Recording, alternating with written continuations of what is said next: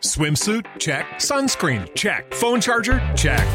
Don't forget to pack the 5-Hour Energy. It fits great in a pocket or carry-on, and the alert feeling will help you arrive ready for anything. Now get 20% off when you use code 5HETRAVEL at 5hourenergy.com.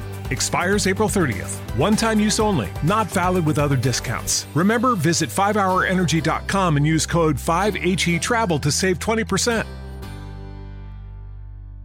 What's the easiest choice you can make? Window instead of middle seat? Picking a vendor who sends a great gift basket? Outsourcing business tasks you hate? What about selling with Shopify?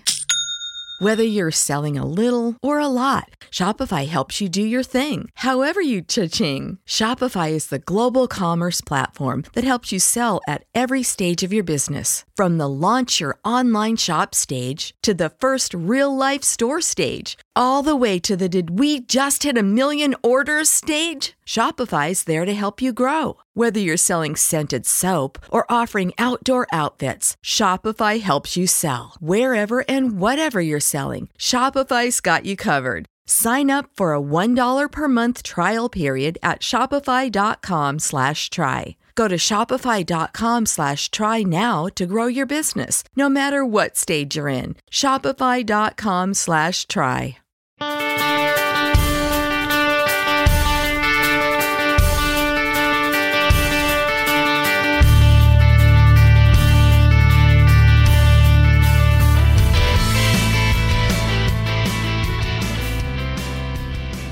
We'd like to welcome you back to the Tip of the Tower podcast, and we are pleased to have our first in-studio guest. I can't talk right now. In-studio guest, because we had he's our second guest, because technically Chris Johnson was our first guest over the phone. We're really pleased that Keegan Matheson is able to join us, formerly of MLB.com, and ready to, well, he's going to be announcing soon, but something regarding Creed, as we were talking about before the podcast. But if you guys follow Keegan on Twitter, you know he does great work on the Jays, and especially with their prospects. He's been on Fan 590. He's been on any radio station you've heard of. Keegan has been on it. For a reason, he is probably one of the top upcoming baseball experts in the country. I'm gonna go there and say that. Keegan, welcome. Thank you. Just keep going. This is very nice. But no, this is good, guys. I've been flown in studio. Wine and dine. And I know that podcast listeners don't quite understand how luxurious the life is, but this podcast studio, there is a spread, there's an open bar. There's also a clock. It's beautiful. Yeah. Whole 9 yards. Not many podcast studios have a clock. We also have a license plate up there for some reason. Yeah, beautiful. Way up top. British Columbia. Not where Keegan's from. Keegan is... I'm from the proper coast, the good coast of Canada, beautiful Nova Scotia. Apparently where they snow a lot, but Keegan forgets about it. That's my main job. I'm a Nova Scotia propagandist, and I write about the Blue Jays on the side. Exactly. You had a great rant last week on the Bay, which it was it depicts how I picture people who shop at the Bay. That they'll spend $250 just to look like someone from Nova Scotia. It was insane. I had a friend from out east who is better dressed than I, so we went to the Bay because they wanted a certain jacket of a certain color, something that I would never leave my house for. And we walked in on the first floor, and we're walking around like two idiots, and it's just all makeup and perfume. And a gentleman approached me and asked if I would like some hand cream. No, sir, I would not. And you keep going around and around, and... Finally, I asked a woman, where's the menswear? She says, it's on floors 4 and 6 or something. And I just instantly became very sweaty and anxious and wanted to run towards any doorway possible. But it was quite the experience. I don't think there's a 7-story building in my town, let alone a 7-story department store. Yeah. So I'm adapting to Toronto. It's been a few years, but I don't want to fully adapt. I don't want to lose my brand. That's all we have in this life. If you lose your brand, you just might as well disappear. So I've got to stay angsty with Toronto. A big part of your brand, I would say now, is you wrote a great. I even bought a copy and I was reading it last week or a couple weeks ago. Your prospects your top Blue Jays prospects. If you haven't, if you're listening to this podcast and you haven't bought it, I suggest you do. We will have a link in our description where you can pick it up on Amazon. Like, you have it fully accessible on your phone. I was reading through it, and just a lot of work, I guess, got put into putting something together like that. Yeah, that's right. It's 50 prospects, and there's another 5 bonus profiles on the back end because, for example, Edward Olivares and Connor Green got traded this year, and if I'm going to sell you 50 of something, I don't want to sell you 48 of it. So you still have 50 some. It's easy to profile a Vladimir Guerrero or a Bo Bichette or somebody in the upper minors like an Anthony Alford, who I even got a chance to see at the major league level this year. A lot of the work in putting a book together on something like this comes in profiling Samad Taylor, McGregory Contreras, these guys, Randy Pondler, guys who are pitching in the middle of nowhere, Virginia, or in a Dominican league somewhere where I can rely a little bit on video and talking to people, but it's mostly I have to rely on scouts I talk to or other people's opinions. So it's a lot of work in that sense, but it was enjoyable. And the big thing I wanted to do with it was write it in normal English. I think when we get to prospect coverage, maybe in other sports, baseball is my lane, so I'll stay in that. But a lot of time when I read prospect coverage, there's a bit of an arrogance to it. You know, I don't want to be a gatekeeper of, saying, this guy's wrong, I'm right. This guy has 80 grade speed, projectable left arm, I don't know if he's going to blah, blah, blah. Because you lose 90% of people. And it kind of bores me to just appeal to the top 10% of baseball fans because there's a lot of other people there. So I tried to do it in a way where people could read it and understand it. And they could read about Bo Bichette and say, oh, okay, so that's what his leg kicks looks like. That's what it does to his swing. That's why it helps his power through his body. This is what he looks like defensively. And it's, people have been positive about it, far more than I ever expected. But it's been nice. If there's anything I know, especially, I'm more of a hockey guy. I mean, baseball, I'm taking especially with the Blue Jays, especially the last, I'd say, 5-6 years. I've really taken focusing on the Blue Jays too, but prospects between baseball and hockey is totally different because, baseball you have all these different tiers of leagues and, a first-round pick may not always pan out, and hockey kind of is the same way, but just the development stream is totally different, and I can only imagine that, there's so much out there that for these prospects too, like, have just like hockey, like there's very limited sometimes of the information you can get, but a lot of teams now are scouting because because you can't trade draft picks in baseball, prospects become the biggest trade chip that usually a team has, that people want to know as much about these prospects as the Blue Jays did when they traded for Grichuk. You move out of Connor Green, St. Louis fans are going to want to know what this guy's all about. Well, if you read Keegan's book, he gives you a great breakdown of him. But it's good that in baseball they have a lot of this analysis, but picking the right one and knowing which one can give you the better idea of where players project is probably tougher, too. It is hard. And a lot of... I think the simplest way for me to pitch my book, if somebody said, pitch your book to me in 5 seconds, what do you like, elevator pitch, I think you call that? Yeah. My elevator pitch would be, I think it's good because I don't care at all if any of them succeed. I hope they all have long, happy lives and make lots of money doing whatever they do. I don't care if they succeed in baseball. It's because I read a lot of prospect profiles that are more fandom driven, and there's a lot of look out for this guy. I love this guy's swing, and that's good. And there's a lot of value in that and a lot of good analysis and insight. But I think if I were rooting for a guy or if I had favorites, I think that kind of skews my vision a little bit because pick a random prospect. Pick Kirby Snead. He's a left-handed relief prospect. Yes, guy. And I think that he is really valuable. I think he's underrated.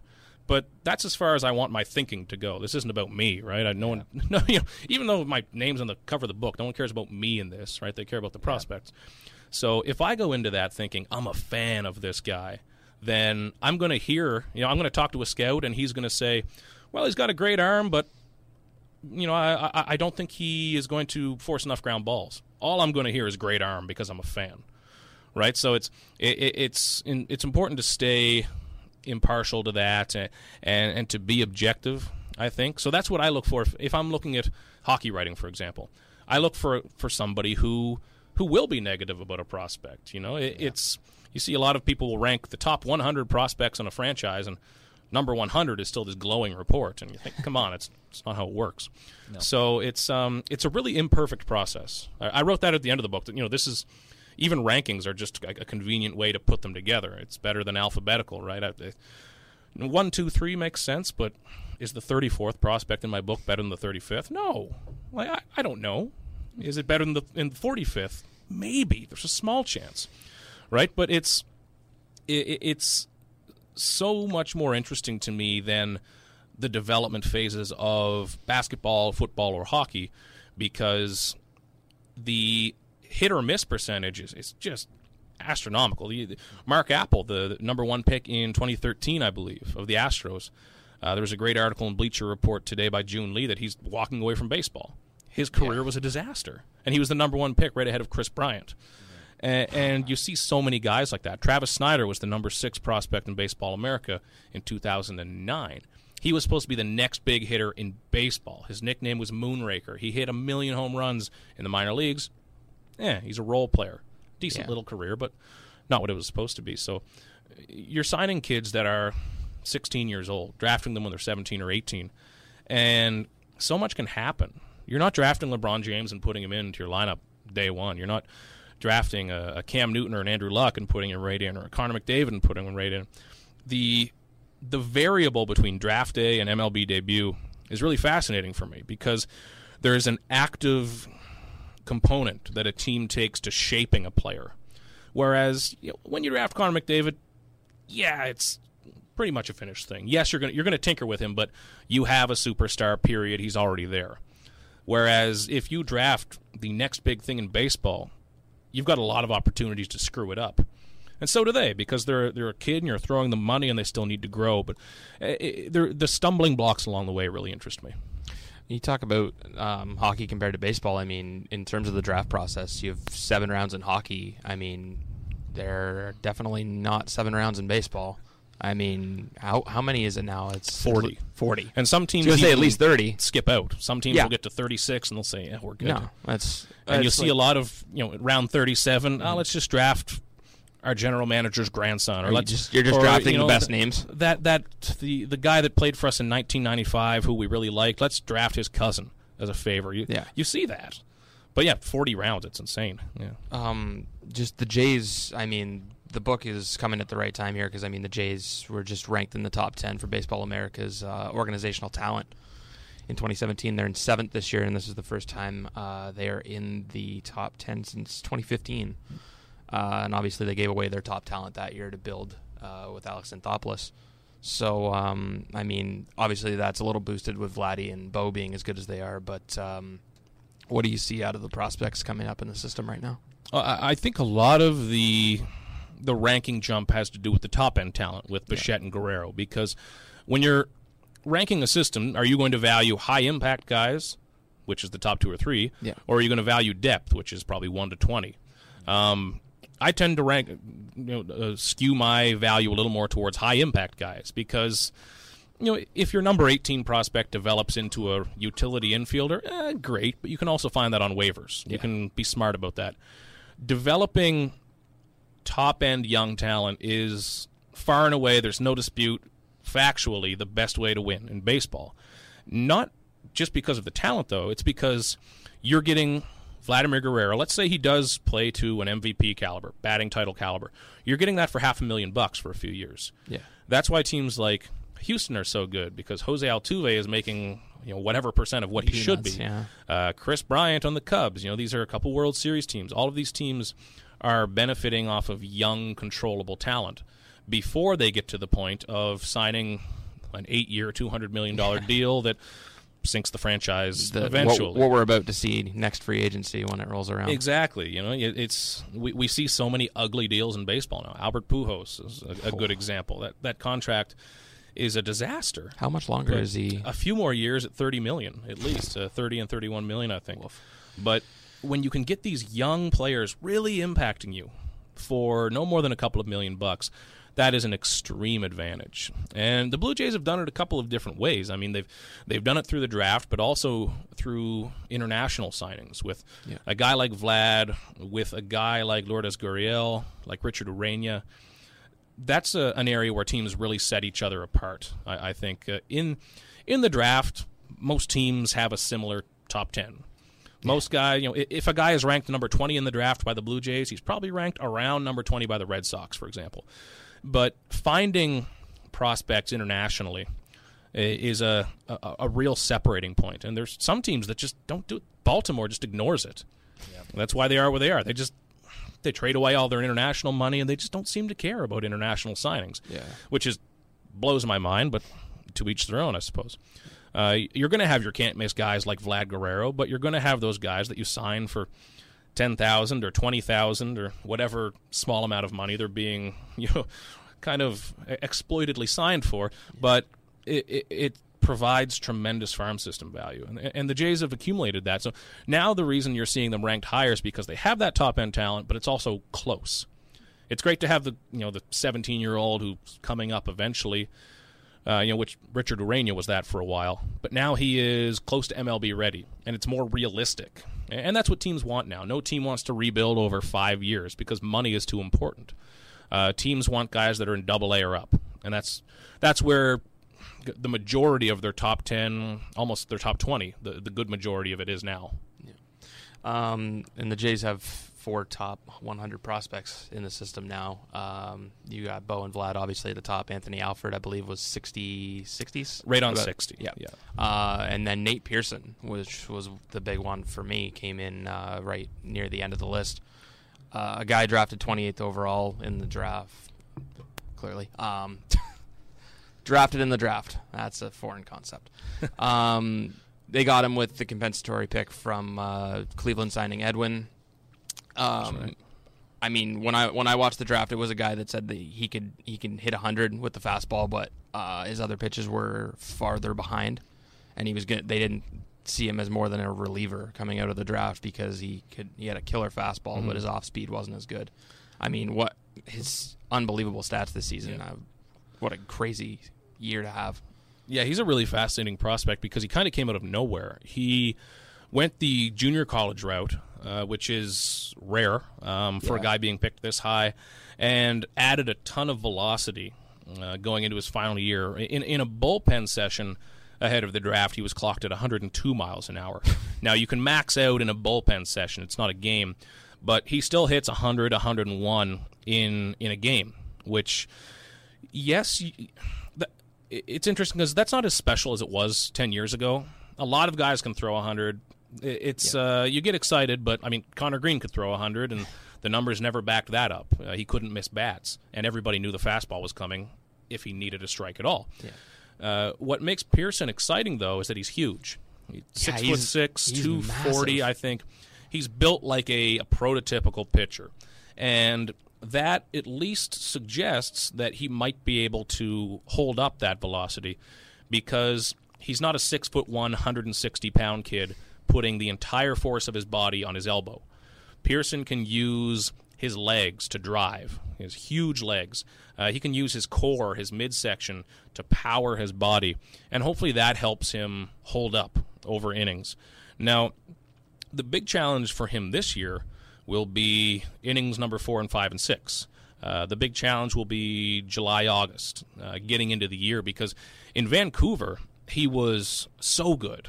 I think it was over 20 innings in his debut. He had 7 hits and 26 strikeouts. He only allowed 2 runs, so that's a .90 ERA.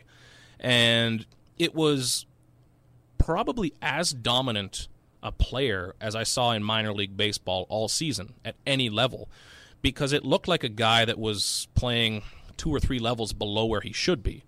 Hitters were just hoping to God it was a fastball and swinging. And sometimes you'd make contact. Now, is that fastball going to stay at 99 in the 5th and 6th inning? We'll see. Is the changeup going to develop? Is the curveball going to develop? We'll see. Because pumping a great fastball against 19, 20-year-olds in Vancouver in the Northwest League, that'll work. Now you're moving into maybe Lansing. Wouldn't surprise me if he skips right to Advanced A Dunedin. That's a bit of a different game. And now I'm not doubting him whatsoever. The Blue Jays are extremely high on him. A lot of people I've talked to in and around the Blue Jays say that they're high on him, and they don't say that about many prospects. Yeah, normally, you keep get it under wraps most you of the get time. the company line, which is smart. But you'll talk to some scouts and some executives now that look at him and say, "How did he get to 28?" And the Blue Jays were able to get him there because they were out ahead on him. I remember months before the draft, I was talking to somebody, and they told me, you know what, keep an eye on Nate Pearson for the Blue Jays. I said, who the hell is Nate Pearson? I had no idea. I'd done a decent amount of head work on the draft just to keep up to date with it. And I said, Nate Pearson? Yeah. And I looked, and he's from this junior college. I said, in what round, right? But he really popped up at the end. So when some teams were standing there saying, well, we know this guy's popped up, but we don't know much about him, the Blue Jays had been out ahead of that. They knew his medicals. He has a screw in his elbow, so they obviously knew a lot about that, and they were comfortable with it. They knew his track record. They knew how he added velocity, and they knew the player. The Blue Jays are so big on character and culture, which is a word I still don't know how to define. But he's one theme that runs through their draft is that most of the guys are considered to be good guys, and Pearson fits that. So I think he is a candidate to really jump this next year. He wasn't ranked on MLB.com's top 100. He was numbered 91 on Baseball America. If he puts together a full season, with an ERA under 4 type of thing, and continues to flash these tools, I think he's a top 50 guy probably next year and can rise up pretty quick. And maybe he does stay as a starter. It's all just going to depend on those secondary pitches. Mm-hmm. Do you find now that a lot of teams want to avoid labeling a prospect like that as a reliever just because I don't see the Blues, as you mentioned, they're really high on him. He's never going to be included in trade talks unless you're getting the sky and above. But do you think that the reason why is because they want to keep that value as high as possible, even though relievers have become very valuable, especially those cheap ones, as you mentioned? I think this is one of the more interesting things in baseball right now, actually, the value difference between starters and relievers and how it's kind of closing a little bit. If a team drafts a Nate Pearson or a Connor Green, they're still going to push them as far as possible as a starter. If the Blue Jays were in contention at the end of the year and their bullpen is decimated, maybe that changes a bit. Maybe they fast-track a guy with a big arm. But otherwise, you want to keep him as a starter as long as possible. That's the old thinking, and it still makes sense in the new era. It's good. But look at the contracts that relievers are getting. And yes, there's the big, Aroldis Chapman, Kenley Jansen contracts, but there's guys with 4.1 ERAs that you have to Google that are getting $5 or $6 million a year. And that's really chewing away at teams' payrolls. And a lot of teams are overpaying, and it's not working out. So that is kind of a market inefficiency right now that a lot of teams can exploit. The Blue Jays did so good last year at putting together a cheap bullpen. Roberto Osuna was still cheap, even though he had his struggles. You have a guy like Dominic Leone, he pitched very well. Danny Barnes pitched very well. Ryan Tepera. All of these guys are either drafted and developed or found on waivers or just your classic reliever guy that looks like your buddy. But they did well, and they did well for cheap. Jays didn't have to waste $5 million on a lefty specialist. Didn't have to waste $6 million on a long man, which a lot of teams are doing, trying to patchwork it together. So I think teams will be a little more open to the idea. They'll still push them as far as they can as a starter, but the dollars matter here in this sense, I think. And that's why when you look down through the system, a guy like Kirby Snead, a guy like Zach Jackson, who was drafted as a reliever, a right-hander from Arkansas, some of these guys just being a reliever, it's okay. You can draft some, an 8th rounder or a 12th rounder and say, hey, you're a reliever. Let's try to fast track you. And I think the teams that do that are really going to benefit. We're no longer in the era of Moneyball. Nobody's going to figure out baseball at this point. I'd like to be an optimist, but that's done. No one's going to say, aha. There's not going to be a movie made in 20 years about what someone figured out in 2017. But little tiny edges can still help, and I think this is a tiny edge, getting cheap relievers. Yeah. It does help, I think, that the Blue Jays had a lot of depth in their bullpen because they made the trade to add an outfielder. And this is kind of where I wanted to bring the conversation next because the prospect talk is very intriguing. I think the Blue Jays value that prospect system a lot, especially with everyone kind of worried about the present. But it doesn't seem like they're too worried about that because they're concerned more about the future. But just looking at the Jays offseason, and many were looking at the big names of like Lorenzo Cain, JT Martinez. Technically, he's still out there, but from what it looks like, the Blue Jays are just not gonna break the bank on a guy like that. Do you feel that just looking at the Blue Jays offseason and knowing they liked what they had in the bullpen, they didn't have to go out and get a huge arm. Well, they still haven't figured out that fifth rotation spot. I think they're still going to be looking, but they don't have to blow their brains out for that. They just need to add some depth in the infield, which they did through those trades.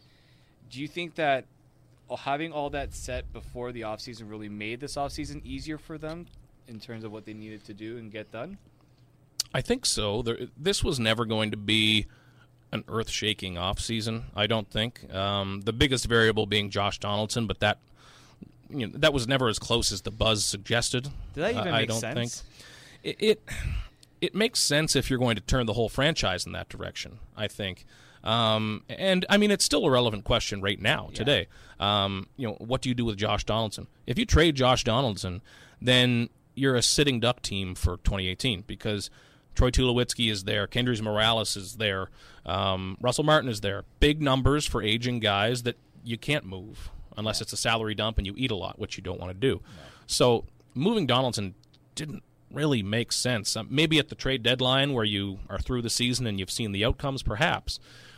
But I don't think that this was supposed to be a really earth-shaking offseason for the Blue Jays. Now, the moves the Jays have made really do align with the front office, with Ross Atkins, with Mark Shapiro, and what they've been saying, which is all about depth.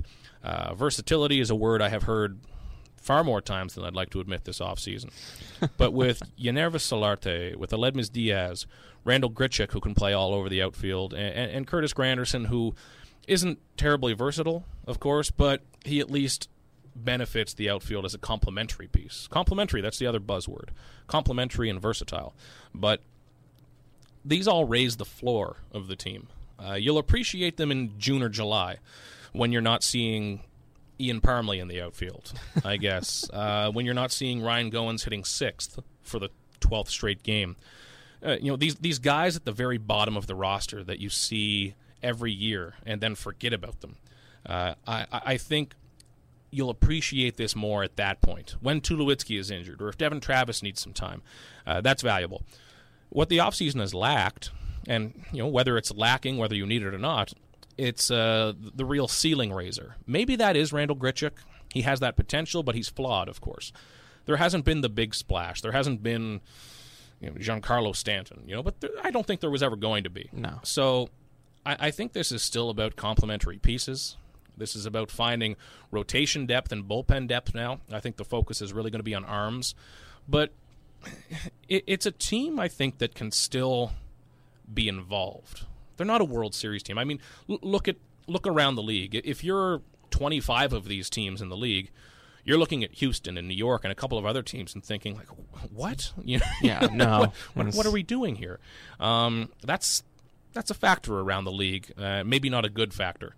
But can the Blue Jays get to July and be involved for the second wild card? Sure. The Minnesota Twins were last year. The Blue Jays were beat up. If Aaron Sanchez pitches, that helps. And I'm not trying to spin positivity on the Blue Jays because if they win or lose, it doesn't impact my life at all. It's maybe people tweet me nicer things, but that's okay. Maybe. But they're in the middle, where a lot of teams are right now, and that should help them sustain something for this season.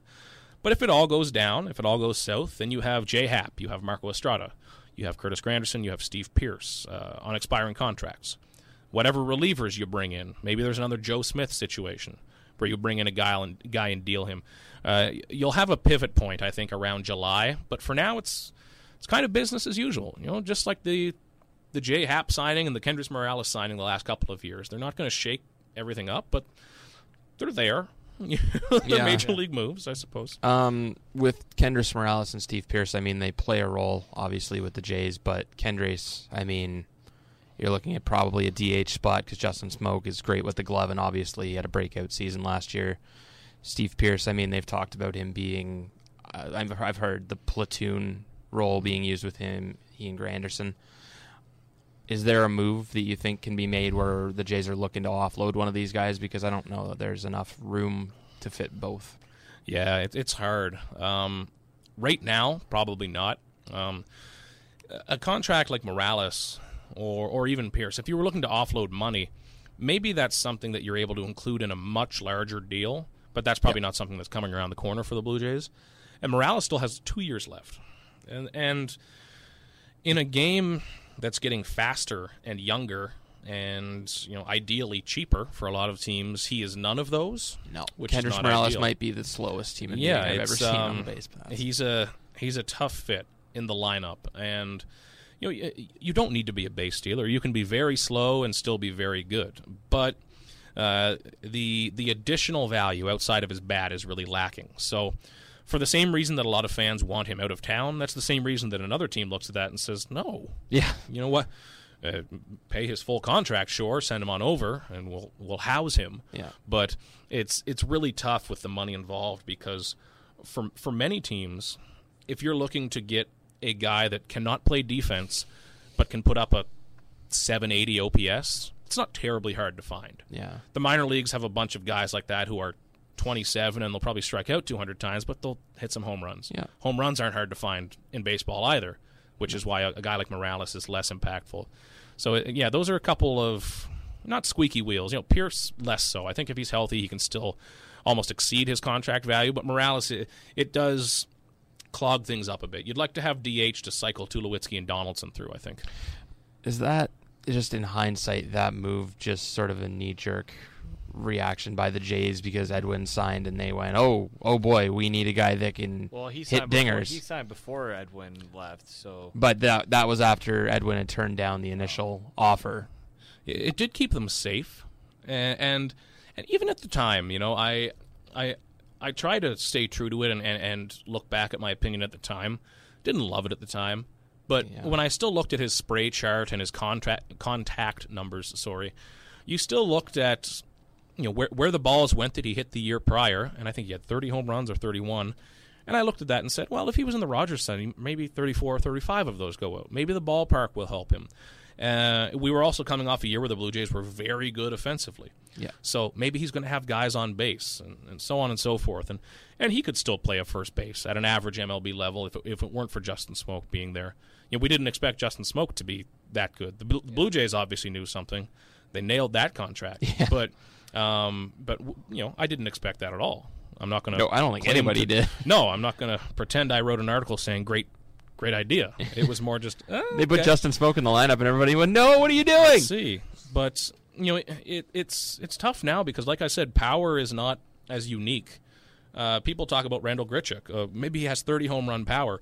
Well, I mean, like Ezekiel Carrera has 30 home run power at this point. You know, with the ball being what it is, and totally just not juiced. We think, but you can find a lot of guys with that 15 to 22 home run type power. You know, Ezekiel Carrera is on like a Jose Bautista type arc, is what you're saying. Like career resurgence. Yeah, here he comes. Yeah, he's really a man without a country right now. But I don't know where he fits, but it's you know, you can find so many guys in baseball that are going to give you a dozen, a little more home runs. It's not very common to see a guy finish the season with 4 or 5 homers now. You know, the ball being what it is, how strong people are. You know, you don't have that tiny, speedy guy or the guy with slow hand-eye. It's a different game. So, yes, Morales is, you know, it's not like he's a minor leaguer. He has MLB value. He fits on good teams, and he's worth a lineup spot on most teams. But it's a tough fit in Toronto where they want to be younger, faster, and it's not really working out at that position. But, you know, it's not out of the question that he bounces back a bit this year and at least ups the OPS a little bit. As we do this, lovely man and baseball reporter Shai Davidi walks by. We've just got all the personalities. Oh, wow. In today. Look at us. I was trying to flag him down, but he... You want me to go run him down? No, that's all right. He can just shout into a mic from a distance? I didn't bring my picture of him to get signed today. I have to wait till... Okay, he's Next time. time. He's getting ready to go to the Olympics. Wait until I'm down in Dunedin. That's right. He's I feel happy for him. He's Noted a break from important, baseball. man. Yeah. And then he's right back to it as soon as he gets back. That's right. Back to the grind in Florida. From the Olympics, from hockey. I think he's doing men's and women's hockey there. Yeah. So from the premier sport in the Winter Olympics to it's still premier even there. Yeah, I know. Blue Jays spring training. Yeah, I always think. Like, most people would still take the latter in a heartbeat. People, the one thing is because Shai was our instructor last year, and you think that going down to Florida when the weather's crappy up here, and being in Florida and seeing baseball, but some of these guys just get tired of it too because they live out of hotels or they live out of. And they're not eating the best. We talked to Mike Wilner last year, and he said they had Sportsnet had him in a spot in just like a rented out house, but he was by himself away from his family. It's not easy. A lot of guys don't look forward to it. I was with a couple of other writers grabbing a bite, not at all in a dive bar the other night, and I was saying, guys, I can't wait to get out of here, go down to spring training because I haven't been going long, and they've been going for more years than I, and they said, man, I don't want to go at all. Yeah. I take my spot. I don't want to live in a hotel room for 5 or 6 weeks, and it is tough because yes, it sounds exciting, but industry secret for listeners, most of the job is standing around, drinking too much coffee to the point where you're anxious or water, getting too hot. Standing around some more, being hungry, so eating something that you shouldn't, and then spending the rest of the day complaining that you ate that thing. That's really the gig. Yeah. Well, you're at the stadium for most of the day, I would assume. Oh, even in the summer. I mean, yeah. My goodness, the food I ate this summer. I mean, at least 2 meals a day at the ballpark. That's not good for anybody. So it was. Oh my God! It's But yeah. you get there in the morning, and then games at 1 goes till probably 4. Then you're writing your story. Yeah. You do all your interviews. You don't leave till maybe 6, 7. Yeah, till you're out of there. So it's definitely not an easy. It's a grind. Shai does it right. He is the he's the model. He's the one that will have a very nice pre-cooked meal in the press box, or he'll get a good salad, and when he walks by with that, we're sitting huddled over our breakfast buffet from the press box, and I just think every time I think, ugh, someday. One of these days, it's going to be that statue of Ted Rogers, and it's just going to be Shai sitting right beside him. Especially when the doctor's just like, guy, let's get serious here. He turns the lights out. Don't say Shai. no to salad anymore. What do you mean you're only 30? You're dying. But Blue Jays fans have kind of been teased the last, I would say, since last week when I heard the story about Bautista getting his eyes checked, and you couldn't help. I think it was especially on the guy couldn't just have a bad season, right? He had to. It was I wouldn't say shocking because a story like that would only come out when a guy is not being signed or not being looked at by teams. But imagine they just signed him a week later. But then you hear, Bautista's in Toronto. But then I also remember Bautista has business interests in Toronto. Yeah. Keegan, what do you think of Bautista's new watch? I saw that tweet, and I think the tweet said Jose Bautista spent a year designing this watch. And I said he probably took a couple phone calls from you and said, okay. Picked out a design. I saw the main gripe on Twitter was that I haven't seen really full shots of it, but there's a 19 where the 12 should be, and people are like, well, people will think it's 19 o'clock. My reaction to that was the same as the eyesight story, which was like, okay. Bautista. I mean, the Blue Jays test eyesight more than a little bit. They test everything. Their high-performance department is very thorough in ways that a lot of teams aren't. I doubt that they missed his bad eyesight. Jose Bautista puts more money into his body than any athlete, probably in baseball, probably close to any athlete in sports. I mean, not just buying weights for his house. I mean, he takes batting practice with fruits. Yeah, it's crazy. The things he does. I actually went back and I read, it was an article that Shai did at the time, actually, a couple of years ago. And in part of it spoke of Jose Bautista meeting with with people who work in Indian medicine to learn breathing techniques, to do things. Yeah. So things as deep as that. He's not just doing yoga. He is going deep dive into like other cultures of He didn't get his eyes checked. No. He also does all know. that stretching in the outfield. Like Exactly. he's never not moving He's never around. still. He is in tremendous shape. Yep. I'm not just saying that for his age. I'm not saying it related to skill set or anything, but he is in tremendous shape. I think he's probably gotten his eyes checked. It's whenever I hear a story like that, I think to myself, first question I ask myself is, where would that come from and why?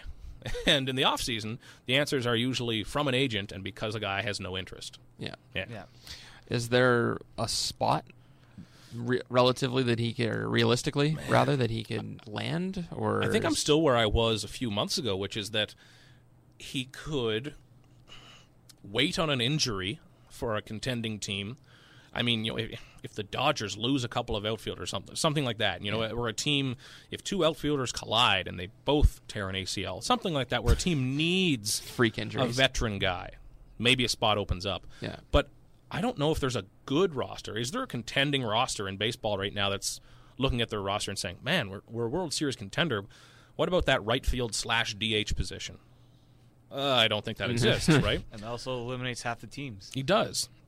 So, other than that happening, I think his only other option would be to go to a poor team, a poor quality that still has some money, of course. But whether that's a Tampa Bay or a team like the Phillies, just something like that, where they say, hey, you can teach a couple of our young guys, you'll put a few people in the seats, which, it does matter. Yeah. Maybe come in here, hit 20 homers before the All-Star break, and then maybe we'll trade you to a contender. It's kind of like what happened with the Blue Jays and Michael Saunders. Mm-hmm. They traded for Saunders. They just needed someone to plug in while they had those injuries, and you knew it was never going to amount to anything much, but at least gave him a chance to potentially get another shot. I had high hopes for Michael Saunders. Yeah. What are you talking about? But I think that like his likeliest shot at a championship, I think, would be to sign with a bad team and play well, and then go to a good team. Because I mean, money matters, of course, but at this point, he's made money. It's got to be a little bit about championship and legacy and these things that do mean a lot to him, and it's tough because other teams don't care that he's Jose Bautista at all. Toronto, it matters, sure. Yeah, if you're the Marlins, you don't care. You look at him and you say, okay, this is your age. These are your numbers last year. The Marlins don't care about much of anything right no, now. they should fold at this point. But you just look at who he is on paper. Legacy doesn't matter because it didn't happen in your market. So yeah, he's in a tough place. It's not a good place, and I mean, if he was out of baseball next year, it wouldn't surprise me. I think he gets a shot this year, but he has to keep himself afloat now. So Bautista should join Goins in Kansas City to complete that that ALCS flub How would duo. that would be great. What fans Oh, would the love it. memories. He came close. Did he win the home run derby that year when he was in Kansas City or no? I forget. That's a good question, actually. Yeah. He hit a lot of home runs. He did. He crushed a lot of balls that day. And then, With free agency, I mean, it's clearly been a huge flop for a lot of players. And we talk about spring training, what is it? Almost like 2 weeks, pitchers and catchers Yeah, report. till they report. And then another couple days after that when the teams report for first practices. I mean, we've been waiting for the entire offseason. It's been, wait for Ohtani to land, then the free agent market will get going. Wait for Giancarlo to land, then the free agent market will get going. Marcelo Zuna to land to a lesser degree. I mean, what happened? Yeah, it's now. I guess you're waiting on Darvish, or Arrieta, or Martinez, or something. But And also Kane and Yeah, Kane. Yelich just dropped to but there's not Brewers. even that many players behind them. I mean, like guys like Hosmer. Compared Yeah, to that's there, too, still a but big one. I can see how Darvish and Arrieta are related because they're both very good pitchers. But it's not like there is a J.D. Martinez Jr. just waiting right behind him. And, it's not like there was a Lorenzo Cain-esque player right behind him. There's no Kendrys Morales waiting behind an Edwin Encarnacion. There's not a guy that's going to make a few million less and a year less that you're looking for a hard comparable on. Now, the big buzzword has been collusion. which, I mean, we like to be dramatic about things, I guess. Now, I don't think that MLB owners are texting one another saying, don't sign this guy, let's drive his price down and try to negatively impact. It's like, there are some unsavory things going on, I think, but the word collusion is pretty heavy. I think this is a market and a league that unfortunately realizes winning isn't extremely important. Because if you own a team, it's not like if somebody listening to this podcast owned a team, you're going to try to win. Maybe money isn't that important because you're owning a baseball team. You love it. Not everybody that owns a baseball team is a baseball fan dying to win a World Series. It's just not how it works. Mostly because most extreme baseball fans aren't billionaires, right? So there are a lot of teams spending $90 million on their payroll and making a huge profit. If you're looking at that from a business sense, you say, hey, cool. Let's keep it going. Maybe we can chop it down to 80, make a little more profit. Let's get younger. But from an ownership standpoint, I'm not defending ownership. I think players should get all the money. But if you're looking at JD Martinez as an owner and you're saying, gosh, if I'm going to be paying an employee $25 million a year, and that number shrinks when we talk about sports, but $25 million. Think of what you can do with that. Is it going to raise my profits that much each year as an owner? And we're at the point now in big money baseball, what are we, 10 years, 12 years into big money baseball when contracts just got stupid. We've seen how they fail. We've seen how long contracts fail, like Albert Pujols. Miguel Cabrera is going to start looking like that soon. We've seen how short contracts fail, like a Ryan Howard. That big contract he signed with the Phillies was a disaster because now at this point, teams have had an opportunity to see the end of those.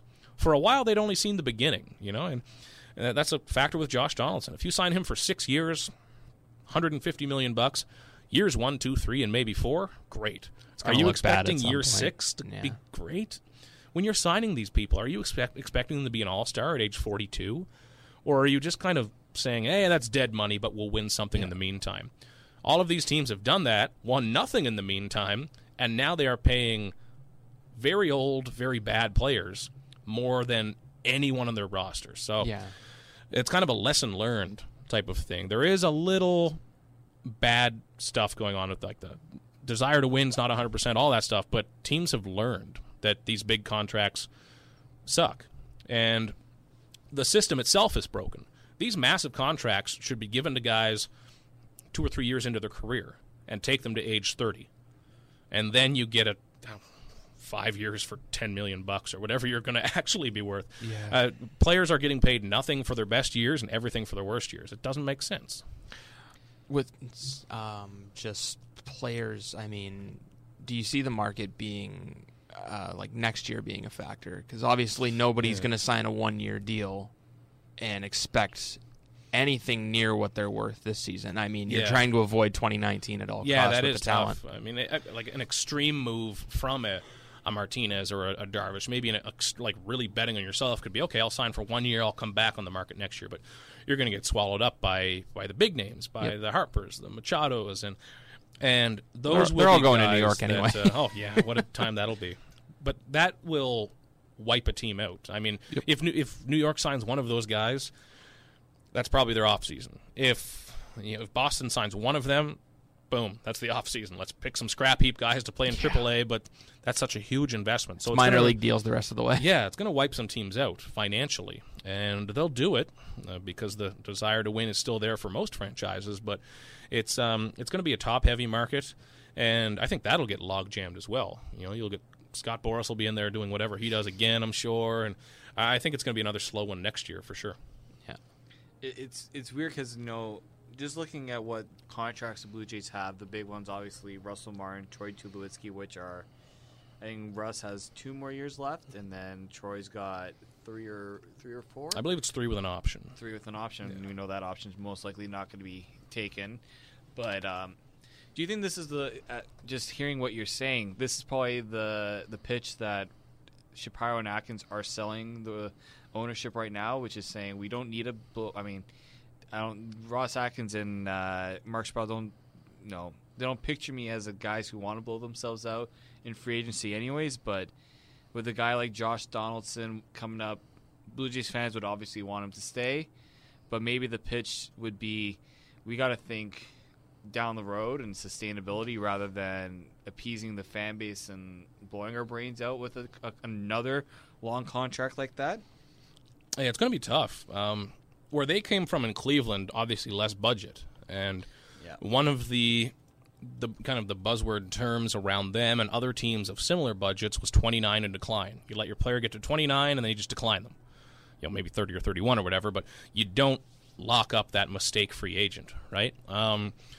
Josh Donaldson is a great player. He is an MVP caliber player. I'm saying nothing to the impact of his skill. Whether you're talking about Donaldson or a Machado, whoever you're talking about a ball player in their early 30s. And history is not kind to guys when they're 37, 38, 39. So I think the fan interaction, the fan interest, and Shapiro has said this in interviews, which I do admire. He said, if it weren't for the fans, we might have stripped this down earlier and really taken a different route, but the fans are here and they want something. We owe it to them to contend. And I think that is a good thing to say, and that makes sense. If you're filling the building, don't screw people over and throw out a $20 million lineup, right? So how would bringing him in for those years impact the payroll down the road? Well, you'd have to be very careful in free agency, and you'd have to really nail it drafting and developing. If you have Vlad and Bo and Alfred, Pearson, Barucki, Zoik, everyone coming up and all making the roster, there turns into this miracle team where every prospect works out. Fantastic. Pay Josh Donaldson $80 million a year. Who cares? Because you have young, controllable, affordable talent.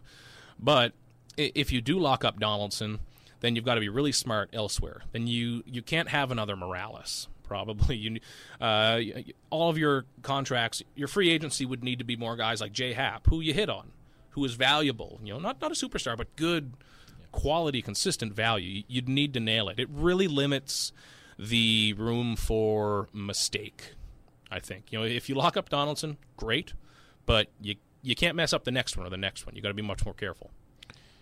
With free agency, sorry to cut you off there, Dave. I'm full of questions because we don't talk a whole lot of baseball on here because there's been a lot to talk about with the Blue Jays, unfortunately. So we've been waiting to get you in to ask a lot of questions.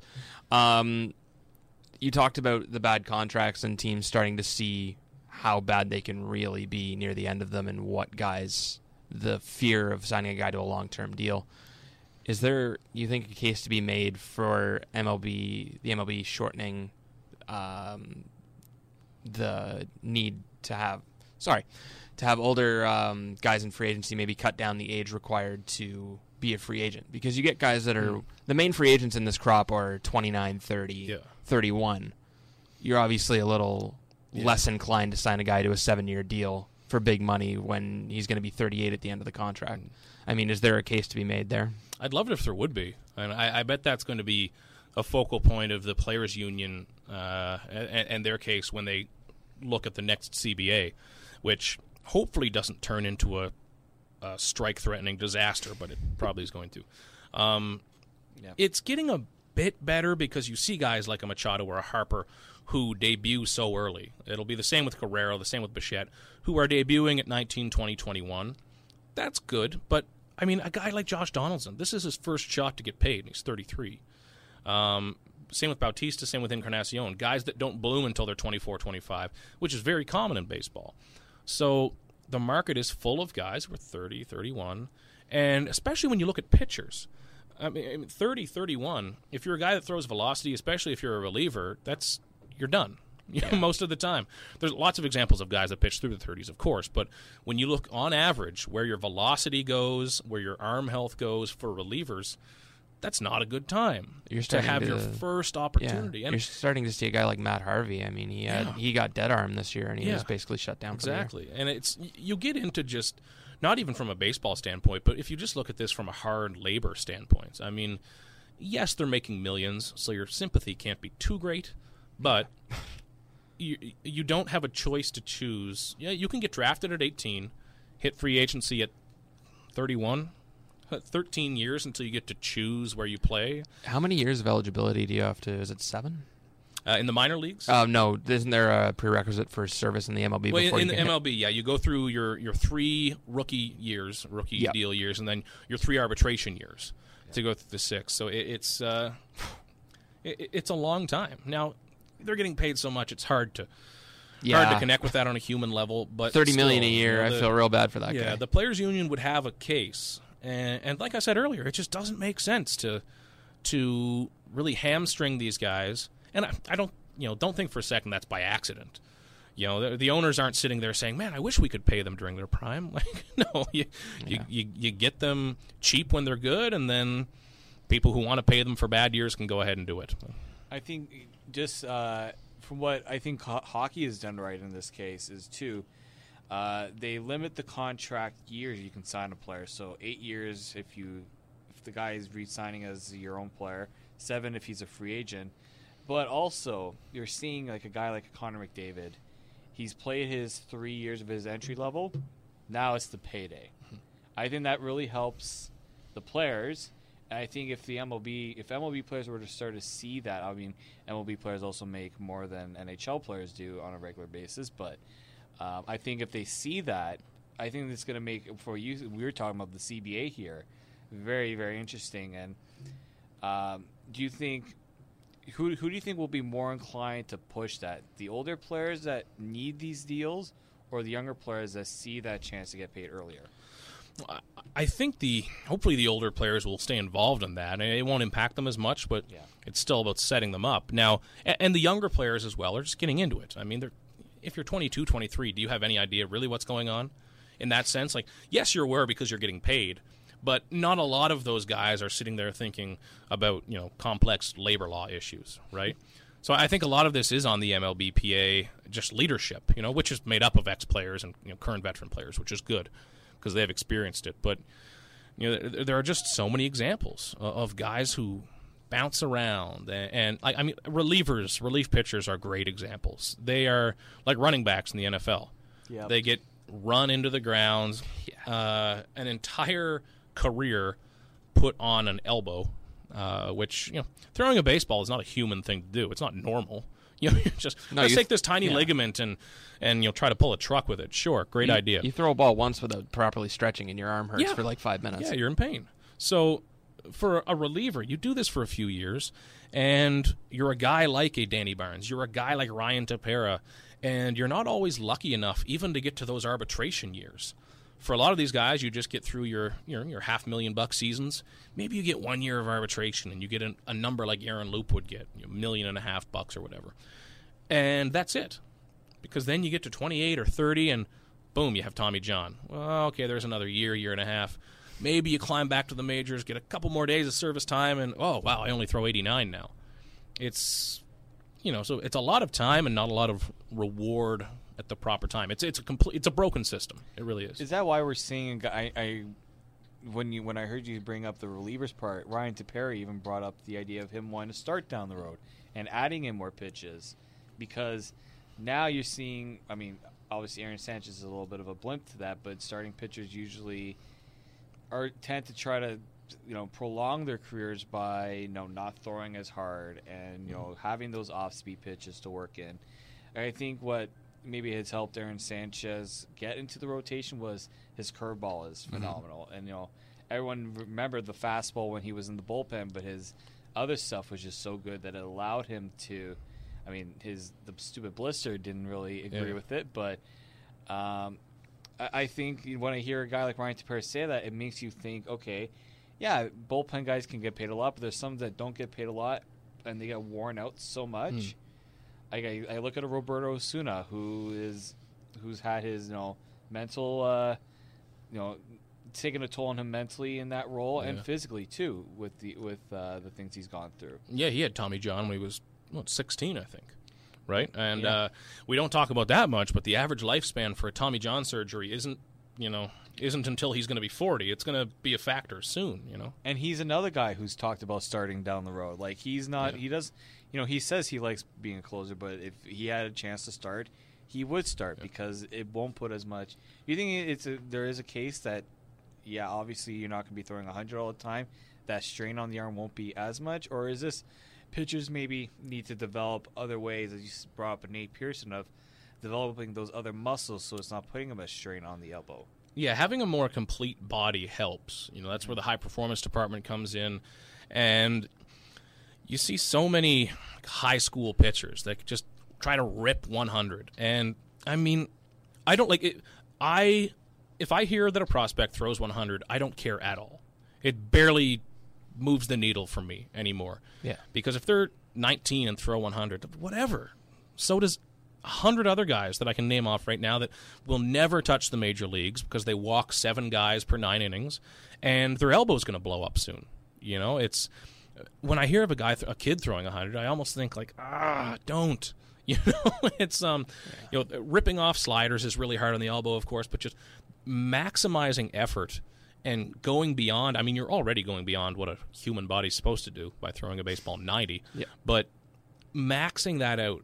And in such irregular intervals. That's why baseball is a dangerous sport. I mean, if you're playing hockey, you're fluid. You're always in motion.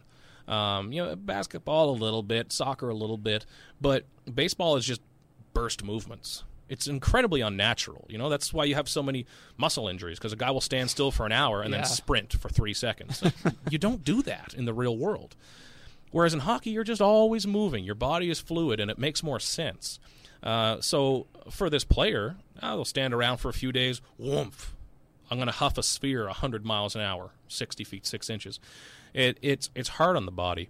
So I mean, if I could step in and be, make all of the Blue Jays pitchers the same age for a second, if I could choose to be one of them, I'd be Marco Estrada, because you can get by on a changeup. You don't have to throw much more than 90, and that's more sustainable.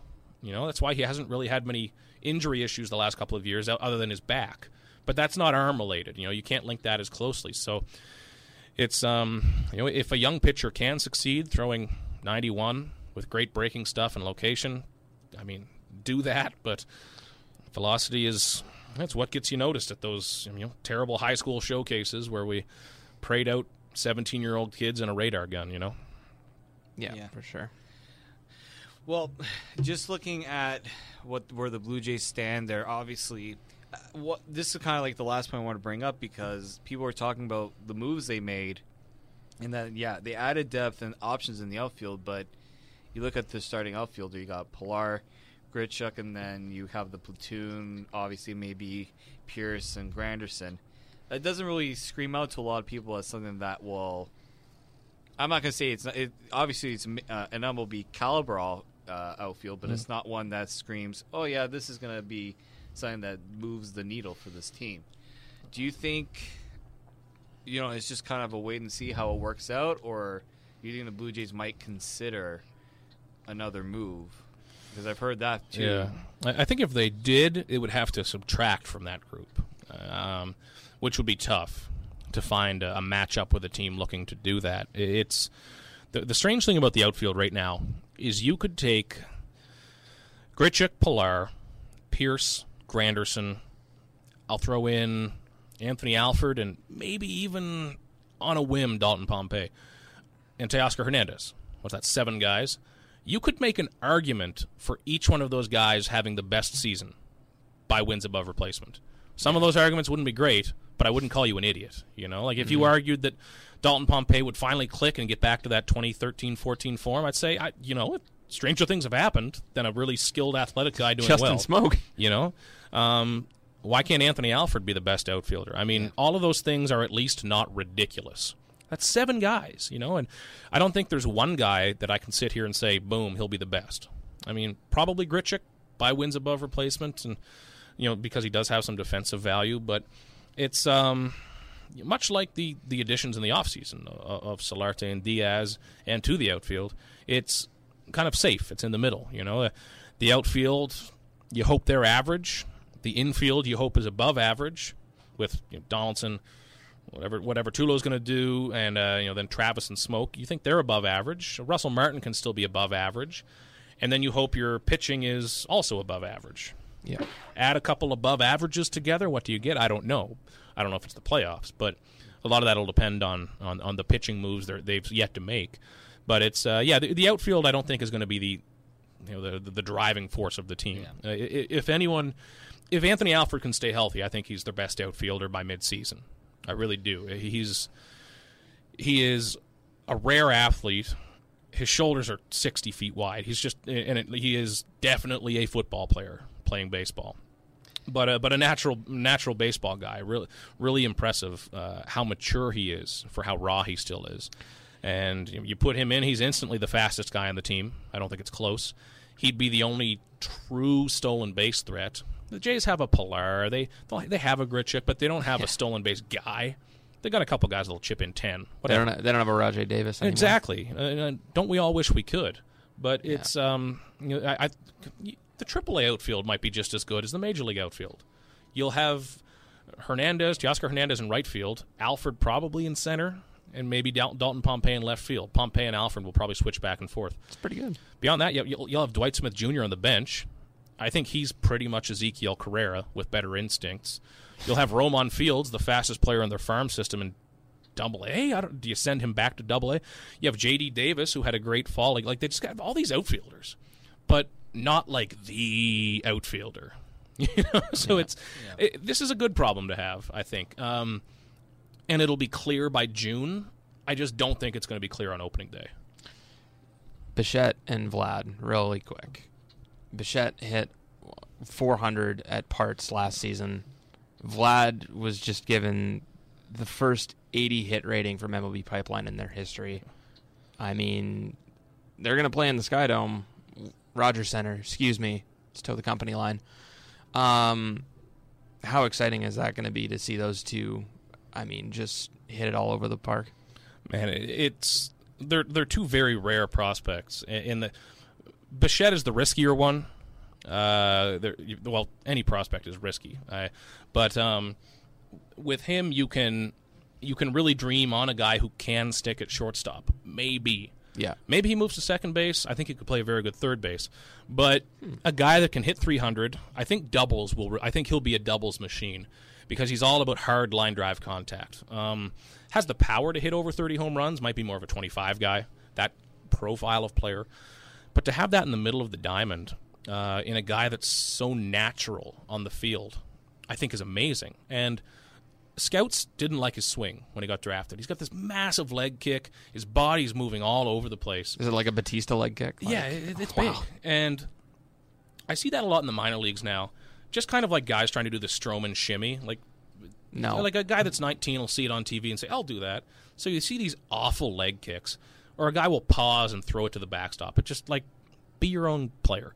And that's what Bichette is. Like, this is just, he was probably 8 years old having a big, ridiculous leg kick. So it works for him. And he hasn't tried to change that. He hasn't gone to some hitting guru and tried to change that. And I think that's really special. He could, I wonder if he could even beat Vlad to the majors. I'm not sure. It depends on positional availability. It's probably more likely that shortstop or second will be available late this season, but we'll see. Vlad Guerrero, I don't like to call anyone a can't miss guy because it sets me up to look stupid. I do that enough, I guess, but we all do. He's as close as you can find because he looks like a 25-year-old man playing minor league baseball. He is a big man. He is huge. I had a scout. Was I in Buffalo or where was I? I was at some minor league stadium. And I had this old scout who was like a cartoon character out of a movie. Like if you tried to stereotype an old baseball scout. Yeah. And I asked him about Vlad, and I was talking to him about a couple other power-hitting prospects. He was listing off what was wrong with them all. And he said, I like my power hitters to have a hard time buying pants. I said, for a second I just kind of chuckled. I was like, I'm nervous. Okay, sure. Well, what he meant is, just have huge legs and a big butt and a thick midsection, which I suppose makes it hard to buy pants. I've always kept that in mind. I like him to have a hard time buying pants.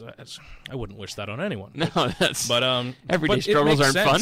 His power through his midsection, that's what made Bautista so good at his prime. And Encarnacion, the power they generate from their core. They're not just swinging with their arms. That won't get you anywhere.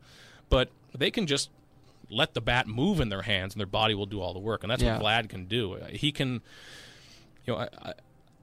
part of me thinks that he can be a peak power guy like a Manny Ramirez, like a Miguel Cabrera, but also part of me thinks that he might be more of a Joey Votto type, where he has enough power to hit 50 home runs, but he hits 35 or 36 instead because he walks 100 times. Yeah. And he hits 50 doubles. He just doesn't have enough at-bats. He can also hit for 50 contact. home runs. Yeah. And that's what makes him special. That's why he's not Travis Snyder. Because with Travis Snyder, it was always, wow, a huge prospect. He's going to hit 50 home runs if he gets rid of that hole in his swing. But like Vlad Guerrero has no if or but. And when you see an analyst, he's just going to hit 50 home runs. Guarantee it. He's going to rake. Yeah, I'll delete this when it happens. But when you see an analyst like a Jim Callis or Jonathan Mayo or Ben Badler, these guys with MLB and Baseball America, they don't hand out 80 grade. They just like this holy grail, because it's not like a video game where the best players are all 99, right? Like they reserve 80 grade for unique special talents. In Baseball America, Mike Trout didn't get an 80 grade hit or power. Bryce Harper didn't. It's Vlad won't be them in the field. Maybe he plays third base at an average rate. That's best case scenario. But as a hitter, he's one of the best hitting prospects. Probably the best hitting prospect the Blue Jays have ever had, and one of the best hitting prospects in baseball. This decade. It's kind of unprecedented. Yeah. I think we covered pretty much what I wanted to cover, but if you had to give Blue Jays fans, I'm not going to say a reason to be optimistic because that's dumb. I don't think people should say, oh, you should look up. Just want to know, what would you tell Blue Jays fans to just watch out for, especially, I'm going to just say prospects-wise, but what should be their focus for this season? Ooh, health. I think number one. I think that their health, were so many injuries last year that you lost track. There were times where I forgot about Aaron Sanchez because since his last injury, I'd written 12 DL articles. So he pitched 36 innings or something last season? So Aaron Sanchez is the other one. His 2016 season was ridiculous. He's a Cy Young candidate. He pitched up close to 200 innings, had a 3 ERA. He was one of the best pitchers in all of baseball. And, even if he comes back at 80% of that, that's big. But health in that is what you have to hope on. And for young players to impact the team, you're talking Anthony Alford, Ryan Borucki, who I think will probably be the number 5 starter by the end of the season, and Lourdes Gurriel Jr., I think, now that he's healthy and now that he's established in the United States and Canada playing the game. Great hair. Incredible hair. He and his brother have it going on. In terms of character things. Yeah. So I think, but the hair. Hopefully he doesn't take after his brother in every way. But no. Those young guys coming up. Follically. Instead of, random minor league signing number 405. Internal guys. But it's all about health and Sanchez, I think. Yeah. You take last year's team, add health to it, that adds a few wins. Add Aaron Sanchez to it, that adds a few more wins. It's a bit of an oversimplification, but not much else has changed. So I think that's where you're looking. All right. Well, we definitely want to thank Keegan for not only taking the time to come to our lovely studios. It's not like we try to get 3 different other rooms to do this in, but want to thank him for his time. And, he's going to be going down to spring training, which I know he's looking forward to, unlike other MLB writers. So make sure you please keep up with him on Twitter. Check out I'm going to have the link for where you can find his book for his prospect rankings. And he's going to have some other stuff he'll be announcing in the future. We'll save that for when he wants to do it. So please keep an eye on that. Keegan, thank you for the time. No, thanks, guys. My pleasure. All right, guys. Just make sure you continue following the Tip of the Tower podcast on iTunes, Block Talk Radio, who sponsor us. And just follow us on Twitter, Tip of the Tower, and Facebook. You know where to find Austin, _Austin Owens. I don't think they do. Apparently every week we try. Y'all know. You haven't even gone one? Not even one follower? No, I know it's steadily growing. It's just this is just to key you in. David always mentions my tag in the thing, and he always tells people to go follow me. Now it's just a running joke that I don't really gain followers, even though I get a shout out from. So we have to do a check-in every week to see if Austin's gained any followers. To see how it goes. I have, so shout out those people. I don't know if it's from the podcast. Future when you can listen to a podcast and I would say follow me at blah blah blah, and you can just shake your phone and it'll do it. Do that. Because we're in a terrible time where if I'm listening to a podcast and somebody says, "Hey, go follow me on Twitter, I'll send you $1 million," I'm like, I'm not going to open my Twitter app. No. kidding me? Yeah, Took me this come long to get on. the blog or the podcast open. exactly. I've come this far. Exactly. So we want to thank you, and Blue Jays fans, hope for health. Eat your vitamins. Take your vitamins. That's for sure. What's so special about Hero Bread's soft, fluffy, and delicious breads, buns, and tortillas? Hero Bread serves up 0 to 1 grams of net carbs, 5 to 11 grams of protein, and high fiber in every delicious serving. Made with natural ingredients, Hero Bread supports gut health, promotes weight management, and helps maintain blood sugar. Hero also drops other limited edition ultra-low net carb goodies like rich flaky croissants and buttery brioche slider rolls. Head to hero.co to shop today. Swimsuit? Check. Sunscreen? Check. Phone charger? Check. Don't forget to pack the 5-Hour Energy. It fits great in a pocket or carry-on, and the alert feeling will help you arrive ready for anything. Now get 20% off when you use code 5HETRAVEL at 5hourenergy.com. Expires April 30th. One-time use only. Not valid with other discounts. Remember, visit 5hourenergy.com and use code 5HETRAVEL to save 20%.